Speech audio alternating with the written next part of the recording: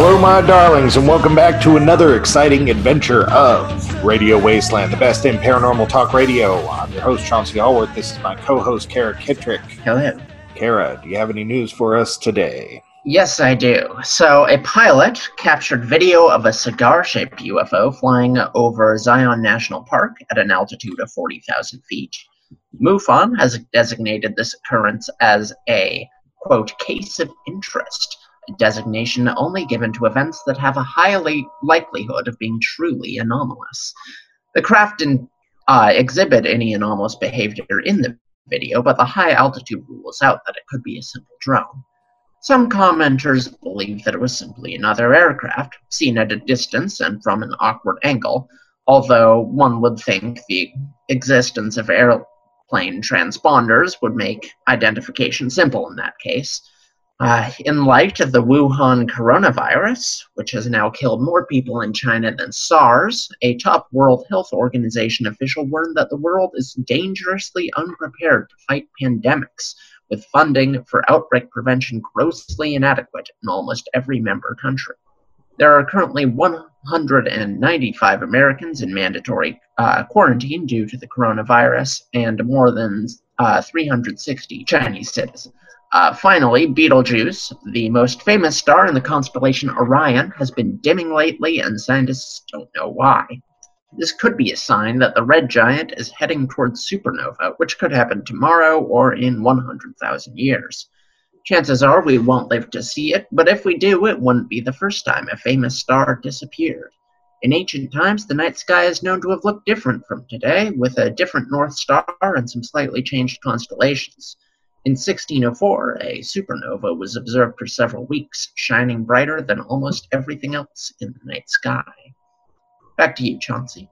All right. That first one, the cigar-shaped UFOs, I find, cigar shape in general, when that foreign body from a different solar system came passing through from the top just about a year ago, its shape automatically assumed for me extraterrestrial. Anything that flies with wings for me is possibly extraterrestrial. Well, what about helicopters? They kind of got wings. They got the spinny thing. I mean, without any sort of obvious wind. No, I know what you mean. Situation, To be fair, when I watched the video, it looked to me like it could be another aircraft. Because, if you see an aircraft from a distance, in a side-on view, you don't see the wing jutting out. You basically just see a tube, because that's kind of what the airplane is. It's a tube with wings. The thing that makes that seem weird to me is that airplanes, like I said, have transponders so that they're sending out code so that people know, oh, hey, that's an airplane. Maybe it was deactivated for some weird reason. Maybe it was some secret military aircraft. Or maybe it was a cigar-shaped UFO. It looked a lot like sort of the Tic Tac sighting. Well, as my wife likes to remind me, an airplane is more than just a cigar-shaped object with wings. It's also full of souls that have no control over their own destinies for the remainder of the flight. And then I'm glad you pointed out that coronavirus has affected more people than SARS at this point, because I have been wondering if this is... Yeah, how does this compare to earlier... Yeah, is it hype? We know that our media system is just kind of hyping us and enjoying involvement in the clicks, So I'm wondering how much of this is hype. As far as I can understand, and I've read a lot about this, it is hype, frankly. But that doesn't mean there isn't something there. Like, literally everything that is in the news is hype, because the news apparatus blows things out of proportion just, as a matter of course. You can, basically any story you read is presented as 50% more interesting than it actually is. Sure, it's the nature of the beast. But it's still kind of a big deal. I mean, it's killed a lot of people, and this is with our best preventive efforts. I imagine, a year will go by and everyone will have forgotten this has happened, except obviously the people who lost loved ones. But I think it kind of underscores how easy it would be for a really deadly virus that is infectious to the same degree to spread. Well, you know, that first year that the swine flu was going around. Mm-hmm. You remember this? Yeah. My wife and daughter got the swine flu. Oh, really? And they were actually up in bed for like 2 weeks, maybe 3 weeks. They were all kinds of messed up. But at no point was it like a near-death situation. Right. I don't know that the mortality rate is that high, but there was an Ebola scare a few years ago, and Ebola will kill you, man. Right. Oh, yeah. Everybody. It's just not as infectious, because as far as I know, it's not airborne. It transmits through fluids, but it only takes one airborne deadly virus like septicemic plague in the 15th century to kill a lot of people if an outbreak of something like that appeared. Might not have been airborne. That plague they thought might not have been airborne, that it was transferred by fleas, right? No, I know, but there are varieties of the Black Death that are airborne. It can. There are various varieties. It can present as something that gets into your lungs, and then you cough up diseases are just parasite terrifying. Or whatever. Diseases are terrifying. Just the whole. It just makes me think of body horror. It makes me think of just all sorts of things that make me uncomfortable. I don't like it. I don't like it at all. And then okay, so if Beetlejuice blows up, let's see, we got this break coming up. So if Beetlejuice blows up, are we going to get killed? No, it's not that close. We're just going to see the light. It's not that close, but it will be pretty bizarre for a little while. There are some stars that are nearby that are thought to be on the verge of supernova that would be visible during the day if they were to go supernova. As far as I know, there are other stars that if they were to go supernova would kill us instantly. Awesome. Kind of. Are there stars close enough that would kill us? Is that what you just said? I think so. I didn't actually research that particular point for this. I don't blame you. Who wants to really know? It's not really... The thing is, though, gamma ray bursts, right? Those are basically a beam that's sent out by a star. They're basically the highest energy events in the universe. And that beam is so thin we can't necessarily see it from a distance. So if a rotating star just happened to rotate the beam so that it intersects with planet Earth, our atmosphere would just ionize to nothing immediately, and we would never see it coming, and that could happen at literally any time. So, but the odds of that are truly astronomically low. Literally astronomically low, yes. We're coming up on break here, Kara, and tonight's guest is Ryan Gable. So if you're out there listening, stick around. You don't want to miss out on that. We're talking about, artificial intelligence and basically its effect on our future.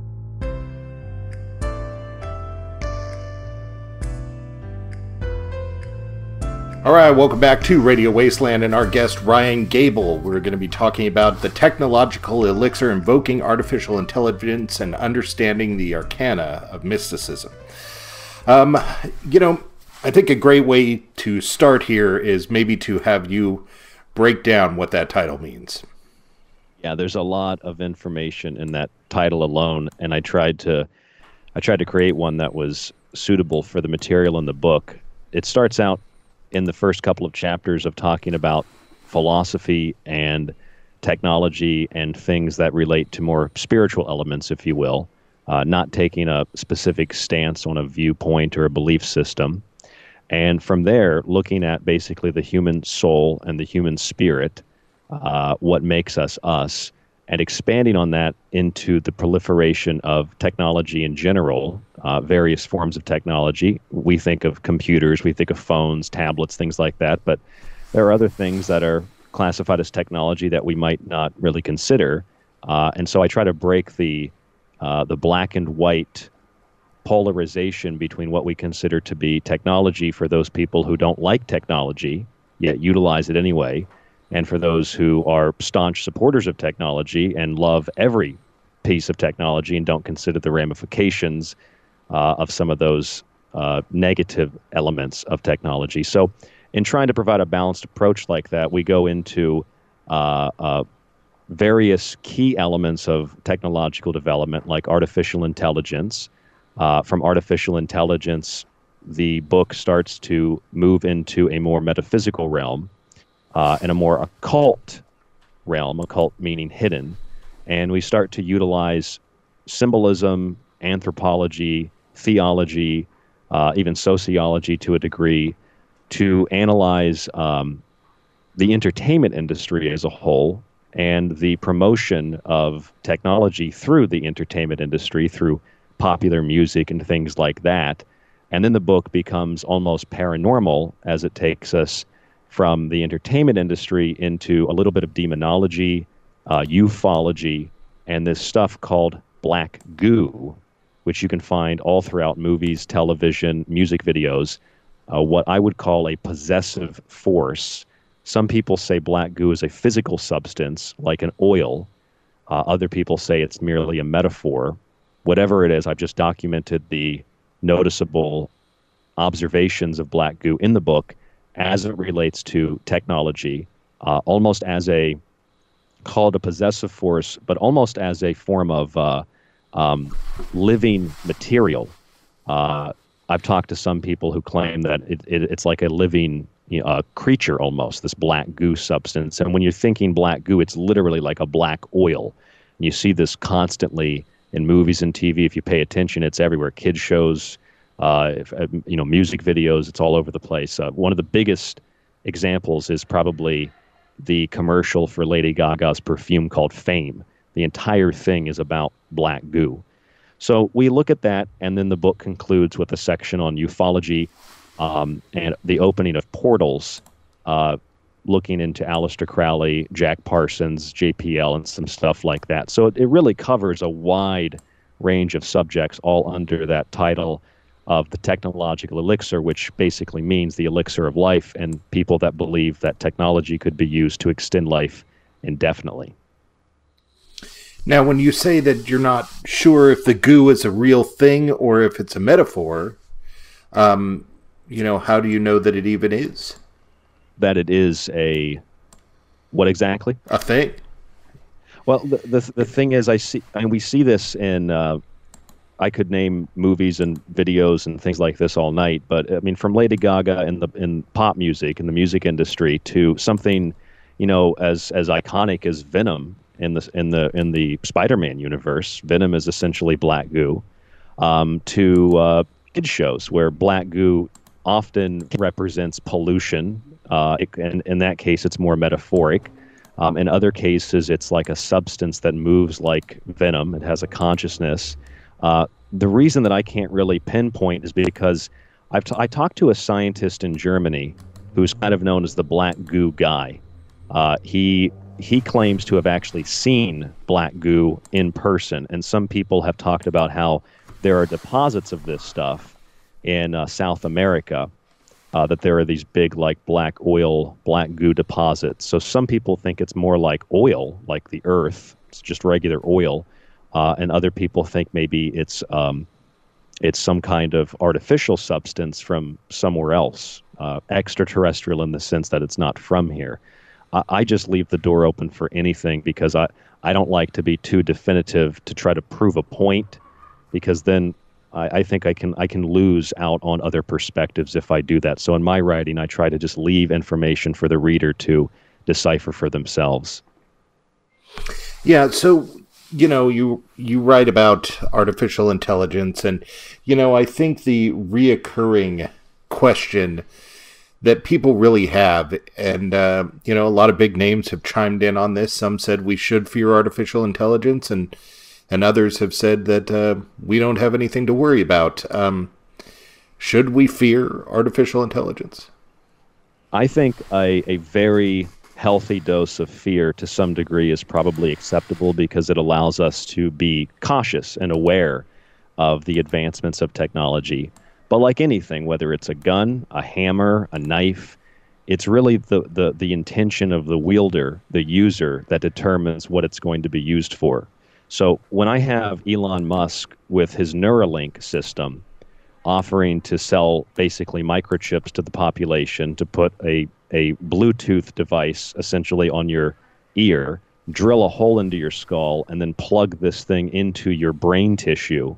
And this is the same guy who has a plan with other companies like Boeing and Facebook and Google to launch with his SpaceX company satellites, tens of thousands of satellites, to create basically a 24-hour-a-day internet grid over the whole Earth. So that's called Starlink.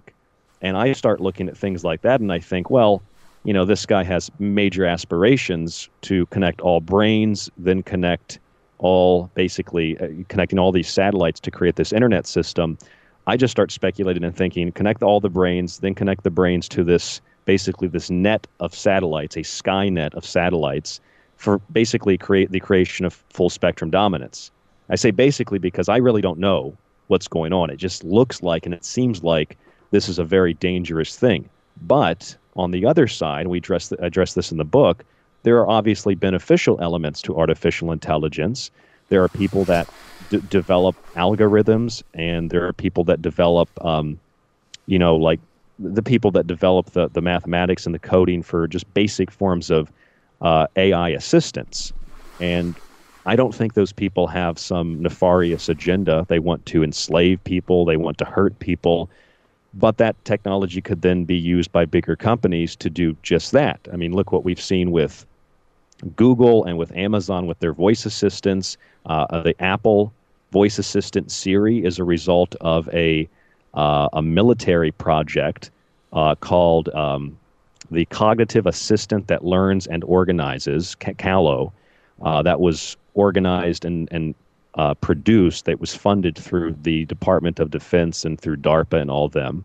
And so the question that I ask in the book, and I think other people could ask this question too, it's obvious, we're supposed to trust that billions of dollars were spent by the Defense Department and by multi-billion-dollar international corporations so that our lives are made easier by being able to search something with our voice. I just don't think that that's the motivation behind why they develop those things.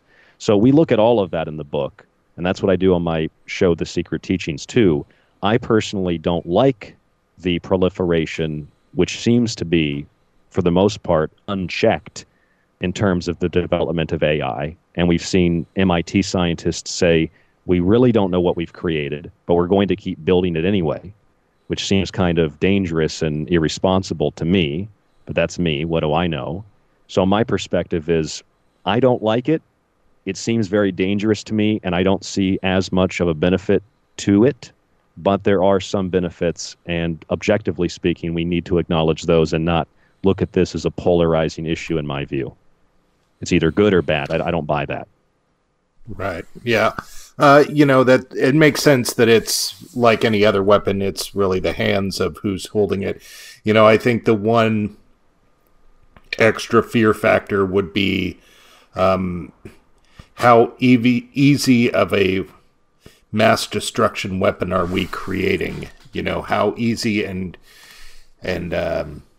accessible is it? So I think that's where the real fear comes down. It's like a nuclear weapon. I'm not going to build one in my backyard, but as a technologically advanced kid, I might build AI in the future.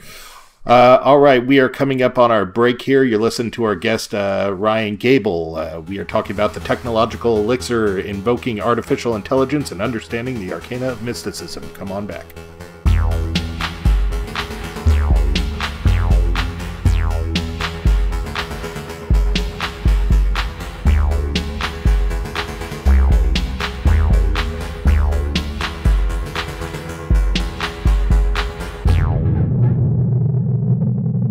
All right, welcome back to Radio Wasteland and our guest, Ryan Gable. We are talking about AI and mysticism and the connection with humans in general.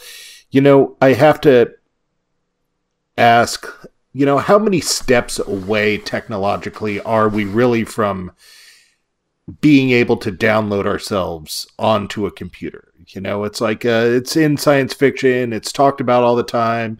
Am I the first generation that's going to live forever? You know, how many steps away are we from that realistically?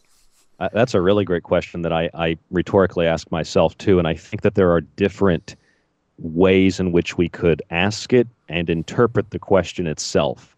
One of the ways I interpret that question is by looking at the way we utilize social media and the way that we use technology today, whether it is a computer or a phone, the way that we upload our information already as a means of social interaction, as a means of communication, I believe is a huge step in uploading ourselves into these systems already.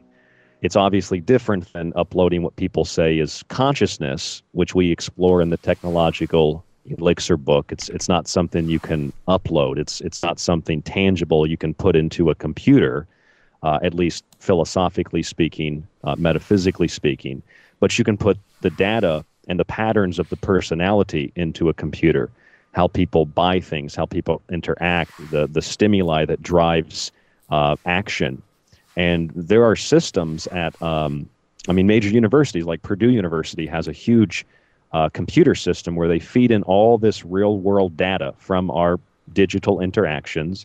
And then with that data, they use algorithms and what I imagine is some form of artificial intelligence in this process to determine what people are going to do in these, they call it a real world simulation, in a simulation so that they can then use artificial stimuli, drive this simulation, see where it goes naturally, and then start it over again with real world information and try to stimulate the right things to move society forward in their simulations in the direction that they choose. And I'm not sure what direction they're choosing, but if you think about it from that point of view, with all the information we've uploaded already, with Amazon saying, hey, we can send you packages before you order them. We know what you're going to do.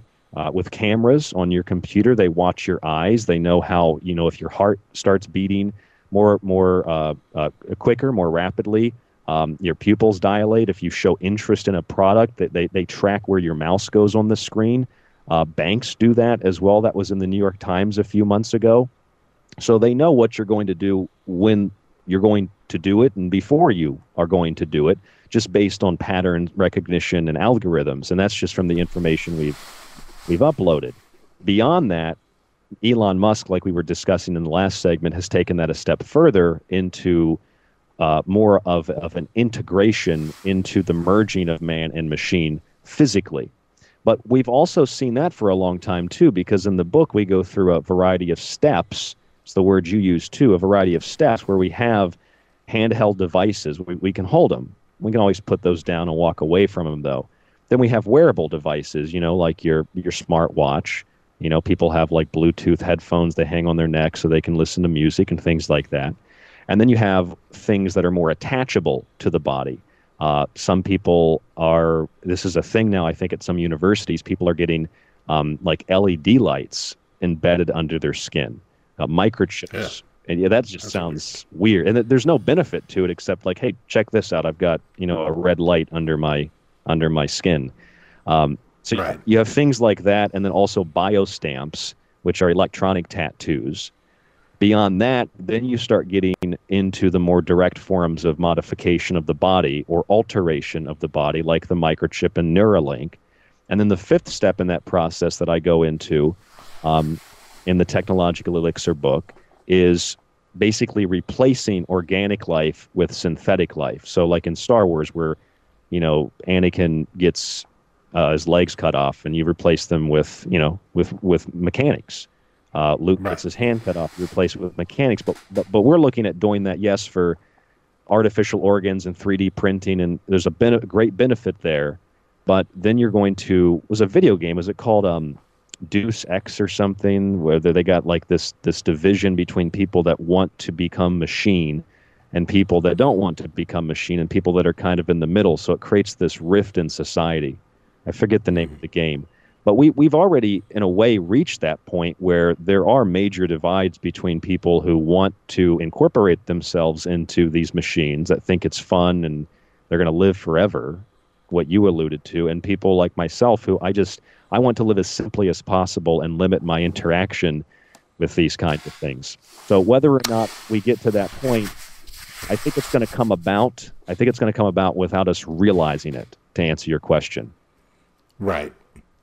Yeah, I've talked to people about that and tried to make it clear that, you know, it'd take a very finite set of situations, I think, for the robot apocalypse to happen or whatever like that, that really we're going to see a mutual evolution moving forward together where the human and the machine blur and we're not really sure who's what anymore.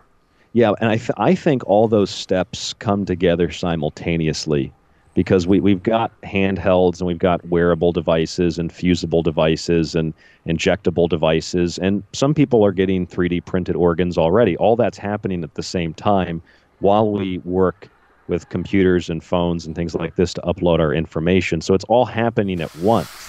And I don't think it'll be a light switch that comes on like a movie with an orchestra playing behind it. It's not going to be like iRobot or AI, that movie with Robin Williams. It's going to be a slow integration process, a slow incrementalism that, whether or not you consider it in any capacity to be some kind of nefarious agenda, it'll come about as a result of what you could consider to be just a natural technological evolution, whether that's being directed by madmen, you know, competent scientists, or a little bit of both. What do we think the future of religion is going to look like in that situation? Of course, we're going to have extremists that want nothing to do with it, but we're also going to have people adapt to it. Yeah, well, there's already I think it's in Japan, there's a Buddhist robot preacher. It's a robot that acts as a preacher.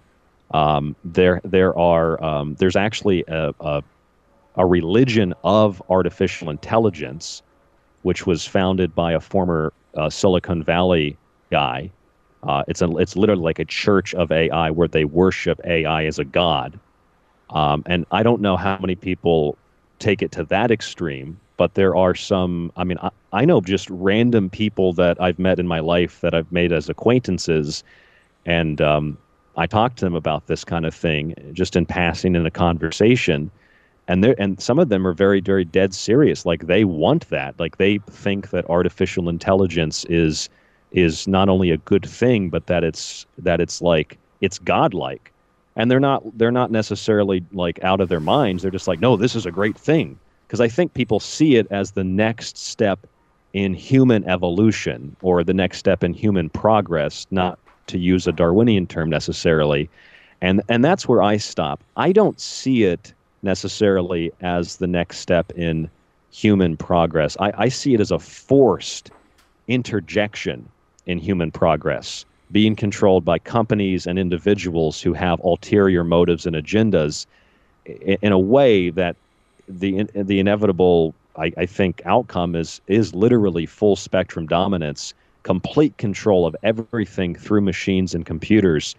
And that process is going to be carried out by convincing us in a colloquial way, in a friendly way, that this is all for convenience, it's all beneficial, just like with the voice assistants, spending billions of dollars, tech companies, Defense Department, just so that we can ask, hey, Siri, what movies are on tonight and what time do they start? They're not spending that kind of money to make our life easier. 5G isn't going up so that we can download a movie faster. That's just what it's being sold on. There's obviously some other motivation, ulterior motive. And if that's what they're selling it to us on, I imagine that the ulterior motive is not that great. Yeah, you made the comparison to social media, and obviously social media was pulling in all of our information, and we were volunteering it all up, and now that we know, we still do because we like the results of it. So you're right. You know, Arthur C. Clarke wrote a short story that basically a guy built a machine that analyzed all pop songs ever written throughout history, and as to why they were so great and memorable. And he ended up having this machine write a pop song, but unfortunately when people found him, he was in a catatonic state, and anybody who put on the headphones and listened to it automatically couldn't stop but humming it over and over in their head because it was just too catchy. All right, you're listening to Greg Bishop here on Radio Wasteland. Come on back.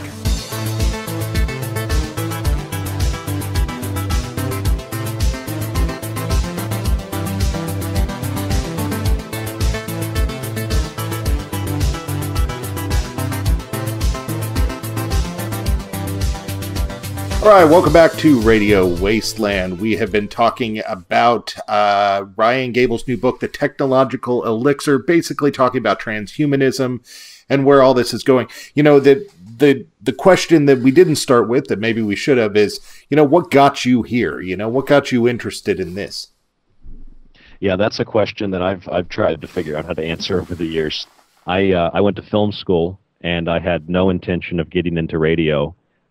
Some people think since I went to film school, that's how I got into it, like through broadcasting school, but it wasn't. I actually I was friends with a few people, and at the time I was really interested in astronomy, a little astrology, and physics and some stuff like that. And I was interested in learning, so I just started buying books at the bookstore, and I would come to school, and I was interested in talking about what I was learning, so I would talk to people. Someone just asked me one day about my interests, and I became friends with them, and they said, you know, I know this guy you really need to, you know, be introduced to. So they took me and they introduced me to him, and he knew a lot of the things that I knew and just specialized area of interest. And so we ended up in a documentary class, and we decided to do a documentary on social engineering, the Federal Reserve, and September 11th. So we did those three topics, and we did them at a radio station where this guy had a volunteer show. The long story short, I went in there, we did the show, we did the documentary, and he invited me to co-host. Fast forward again kind of towards the end, and he actually passed away, so I took over the show. And once I took over the show, I had to really I'm thinking like 2 hours a week on Sunday, how am I going to do this by myself? So I really had to start reading and learning. And I guess over the last 10 years, it's led me in the last 5 to 6 to doing this professionally. And everything else is just history. Yeah, that's wild. So there was no, you know, no fire that led you to the transhumanism. You know what pushed you in that direction? No one's ever asked me that before, and I think the major reason that I became interested in that was because I was always aware of.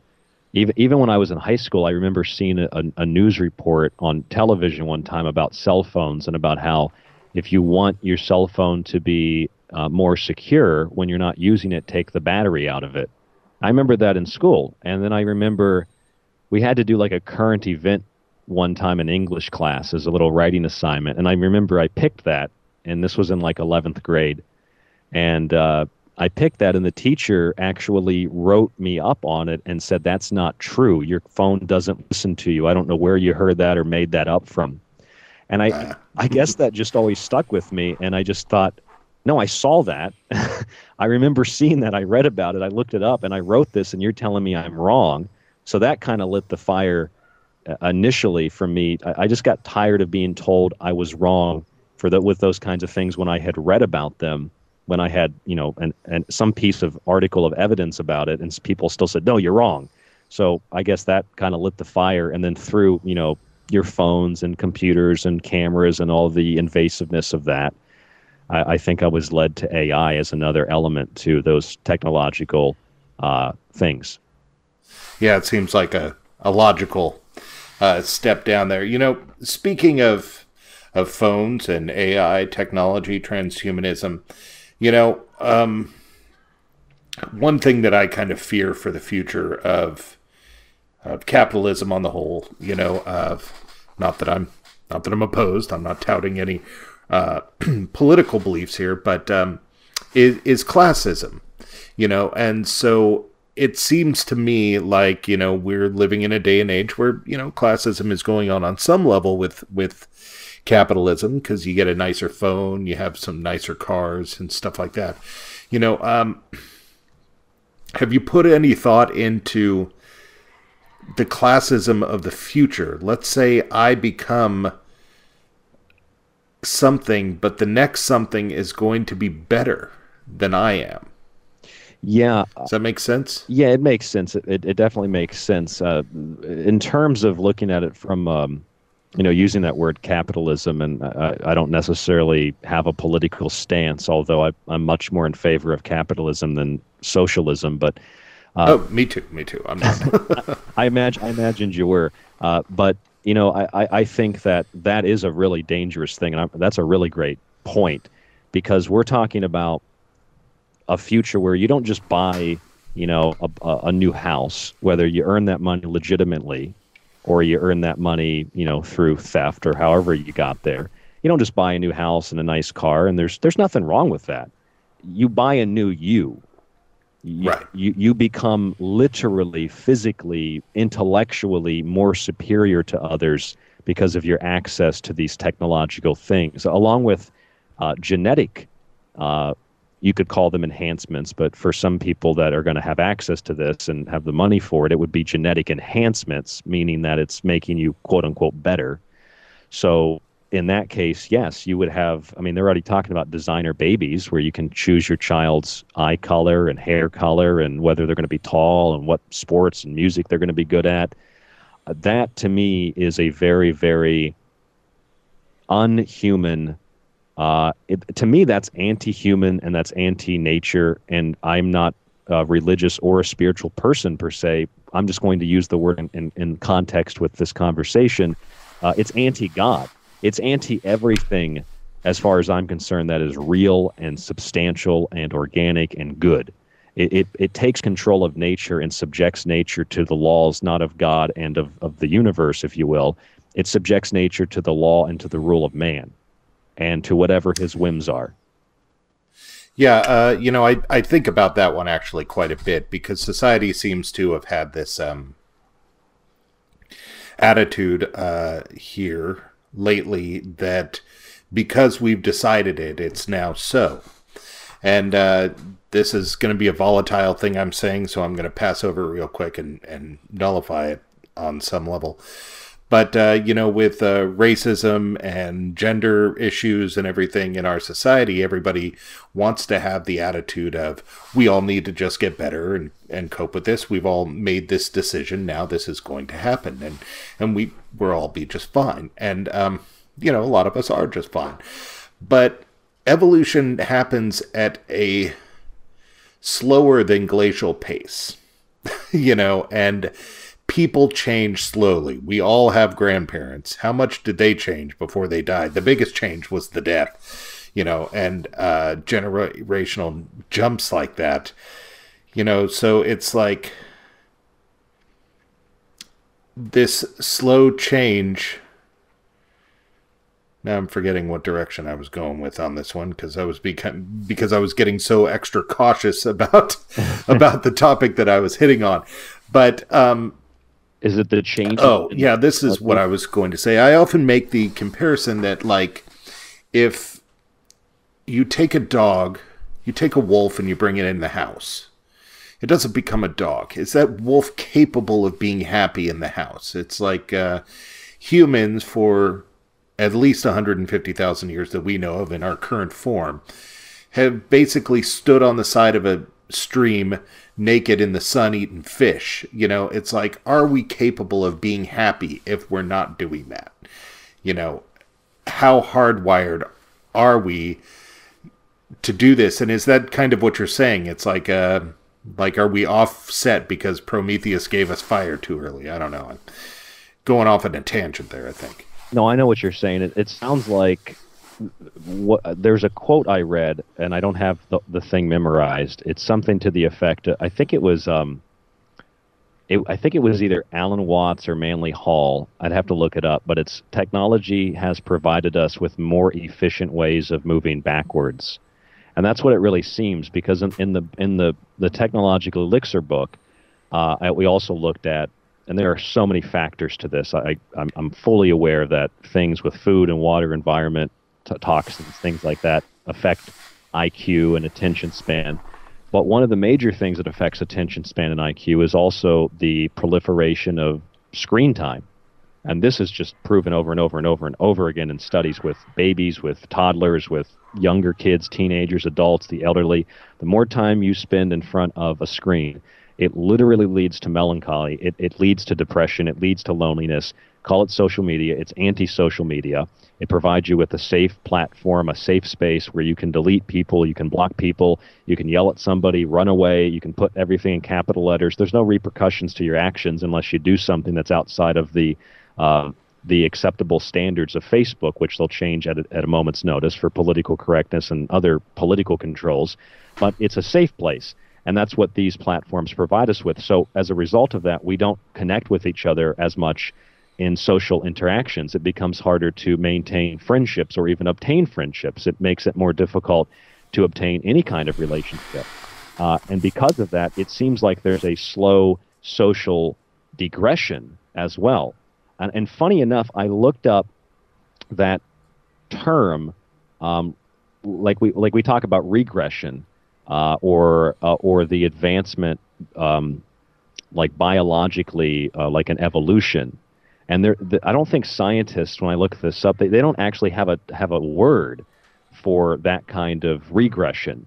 So it's like basically a biological regression, a social regression. It's essentially taking what you explained, the human element, rewiring it and expecting it to survive in concrete and machines. And that doesn't necessarily come from the standpoint of a hippie who thinks that you should go, not that hippies are bad people, I'm more of a hippie than anything myself, but that you should be placed back into a more natural environment. I mean, you go out into the woods, and I feel connected when I do that. I mean, I feel like I belong in those kinds of settings as opposed to between a couple of walls. And yeah, I totally agree. One thing to back that up, I read this article that it was the science of basically Alzheimer's and dementia, and that for years we've been told to do crossword puzzles and stuff like that. And this article was basically saying the best thing you can do for your brain to fight off dementia and Alzheimer's is to go running.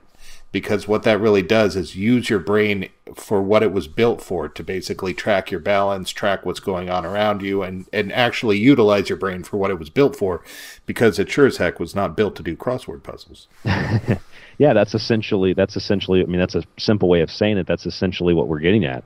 And I think there's a healthy balance between the two, objectively speaking.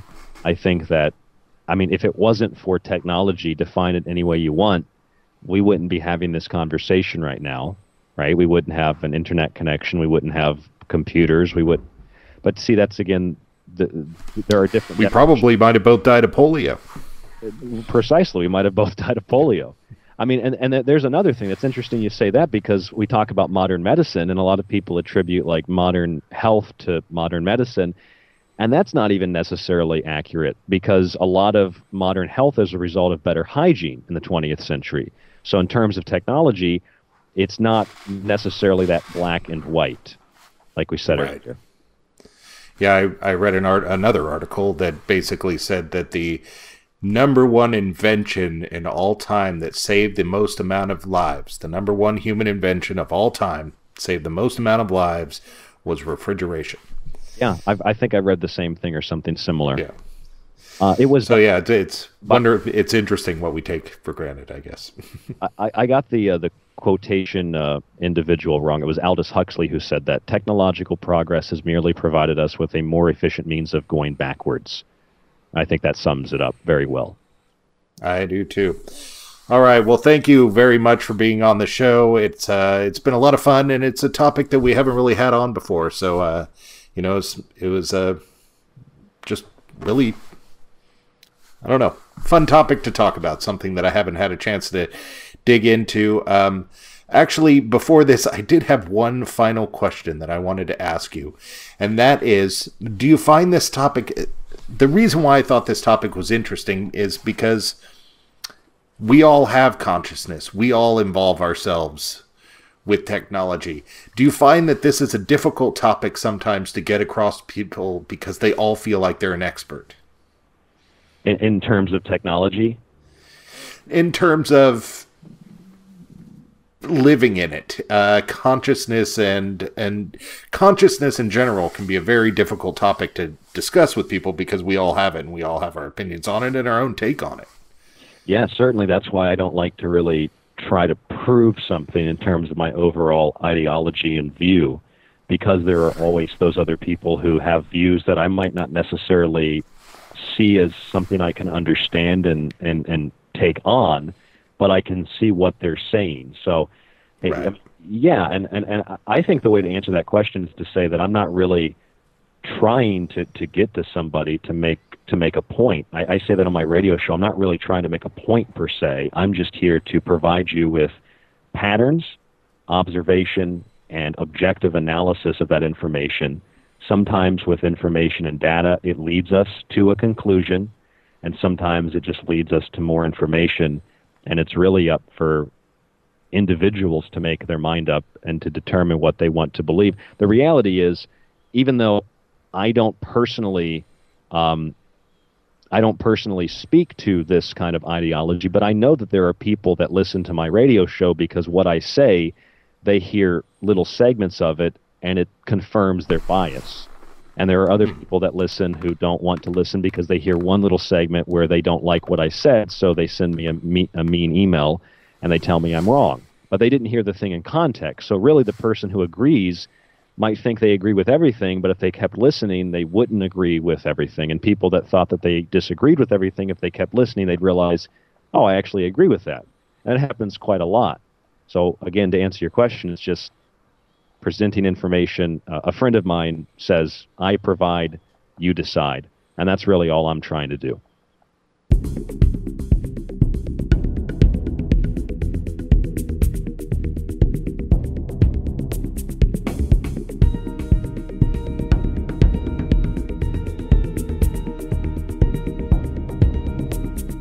All right, welcome back to Radio Wasteland and our guest, Ryan Gable. We are talking about basically artificial intelligence and the future of humanity and machinery, transhumanism, and our goals to get there, or our motivations to get there. You know, how much of this do you think is in the world of people controlling other people and utilizing these things, how much of a long-term plan do you think is premeditated? Or do you think this is a slippery slope that we're all just walking down? Or do you think there is an execution here of a plan? Well, I look at that in the book as well, The Technological Elixir, and I talk about it a lot on my radio show. And since I'm open to looking at so many avenues and not trying to really prove a point, I think that we can look at this as a very, very wide-ranging spectrum, where on one end you just have college kids, like there are some college kids in Canada. I think they were in, I want to say Toronto, or I think somewhere around that area of Canada, and they developed a system by which they could listen to your voice, and then they could mirror that voice, and then they could replay it back, but then they could use that as a way to create a voice that's your voice, but then to say anything. And these are just college kids who invented this. Same thing right. At UC Berkeley. Some kids came up with neural dust, smart dust. You could just type that in UC Berkeley smart dust. It'll come up a major university publication. So just some kids made that. But that stuff is also the kind of stuff that will be looked at by the military and by private companies, and they'll come in and buy it up, buy the rights to it, buy the patents, or they'll give these people a lot of money, and then they'll disappear into the woodwork of these, whether it's the military, defense contractors, corporations, whatever. So that's on one end of the spectrum. Just some kids who thought, like, I got a great idea. They're engineers. They develop something, makes them a lot of money. They get a great job, and then they're brought into that system. On the other end of the spectrum, you have people like Elon Musk. I thought it was interesting that Werner von Braun, the chief basically the head who developed everything that NASA is today and was. Werner von Braun wrote a book called Project Mars: A Technical Tale. And he talked about going to Mars. There was like a colony of people on Mars, like aliens, and they were led by this being. If I remember this correctly, they were led by this being named Elon. And so from the book, you get this idea of beware of the Elon, because you couldn't trust Elon. Well, this is the Elon Musk who wants to go to Mars, and this is the Elon who wants to connect our brains and wants to literally put a net of satellites in the sky, a literal Skynet system with his Starlink program. And he comes off as like, I built a flamethrower. I've got this gothic girlfriend. I'm cool. I'm just like you. I sweat a lot. I'm really nervous on stage. I'm just a regular guy like you. And he probably is. But he's also made these comments like, with artificial intelligence, we are summoning the demon. So he clearly knows how dangerous it is. He knows that this is a double-edged sword, to say the very least. But like those people at MIT who have said, we know that this is dangerous, but we can't stop. We have to keep developing this. So I started to think maybe there's a more otherworldly force involved, kind of like the Borg from Star Trek, just as a reference point. And that there are perhaps entities or forces working through people like Elon Musk. And people like him and some of these other Silicon Valley people, there's no doubt that these guys, some of them probably already have microchips and wires in their brain. And if they don't have that, a lot of them, like I think it's Bezos, who's very well known for just taking handfuls of supplements and all these various experimental drugs and products to try to extend his life and life quality and things like that. It might have been Bezos, it might have been somebody else. So a lot of these guys, I think, on some hardcore drugs. And traditionally speaking, in the world of in the paranormal and in demonology, when people are taking a lot of drugs or they're drinking a lot of alcohol, that opens the door for what we call possession, what other people call walk-ins. So they become more susceptible to spiritual influences. And so I just talked about that in the book, that perhaps these people are under the influence of some demonic force, alien force, whatever you want to call it. And that's driving this forward. That's why people like Elon, they recognize the danger, but it's almost like they've got a gun to their head. Like the cops are called, the cops show up, the guy's got a gun behind the door, and the cop says, "Everything okay?" And you're like, yeah, everything's okay. And you're trying to, nudge your head to the left, showing that he's got a gun behind the door. And it kind of feels like that from some of these guys. They get on stage, they're sweating, they just look burned out, or they look like their brains, everything's fried. And they're like, yeah, we built this. We gotta keep doing it. We have to keep building it. We don't know how to stop. It's like they're almost like they're being controlled. So I think the spectrum is as wide as some college kids to something that's other dimensional. And that's why this system is just like global, worldwide. And it seems to be just like in politics, when a policy is introduced or a bill is introduced in one state and it's passed and it sets a precedent, suddenly 6 other states have the same bill and then they pass it too. And I think that's very similar to what's happening in technology. It's like, well, we developed this. Some other people, it does have that, space race feel to it, that AI race, whoever can get there first. So it's about economics and money and building your portfolio and your company and your job. And that's part of the spectrum too. But I really think, to answer your question, it goes from the college kids to other dimensional entities, and perhaps the spectrum's even bigger and larger than that, anything I can imagine. That's just how I see it. Yeah, in order for it to really be, it's automatically shortened by the nature of a human life. It's like, so if it is anything longer than that, it would have to be outside of humanity. Because, I don't know, historically, I guess people are looking to hand things off to their kids, but I don't know about in this situation. Well, some of these people, they clearly, their desire is to materially live forever, right?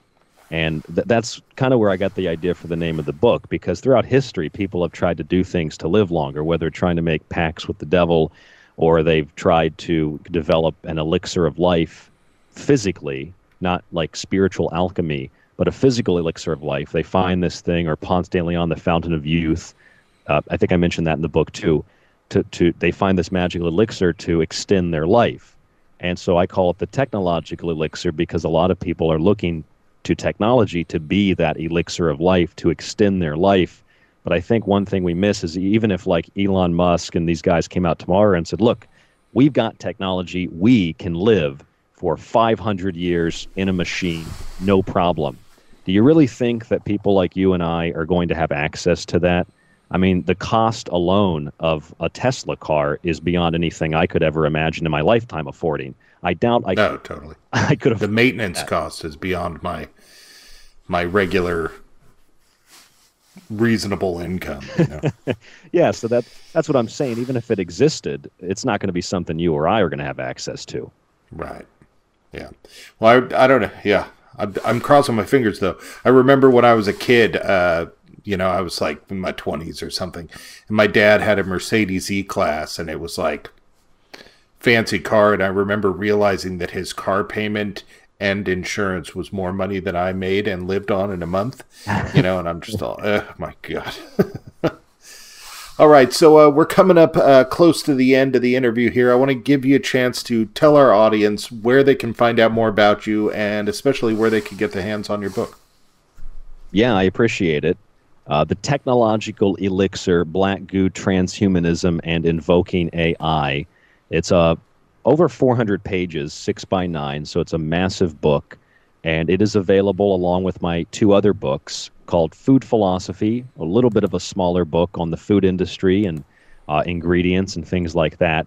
And then what I would consider to be my life's work masterpiece, a 500-plus page book, 525 pages, on occultism. And it covers everything from voodoo to mythology to magic to theology to demonology. A lot of the stuff that I use for the Technological Elixir to break down the entertainment industry towards the end.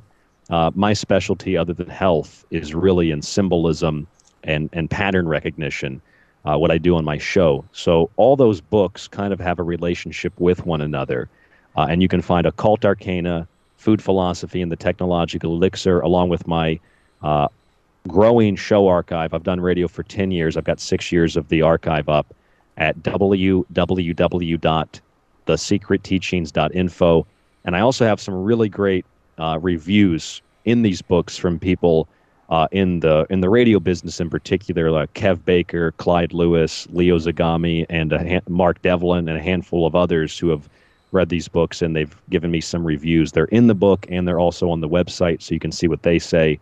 And then again, the archive is there, and that's usually the major method by which we support our show to get it on the air 5 nights a week on the Fringe FM. All right. Thank you for being on the show. You've been listening to Ryan Gable. We've been talking again about his book, The Technological Elixir, and you can find out where to get that by, if you didn't have a chance to take notes, visit us at radiowasteland.us, and we will make sure that you get there.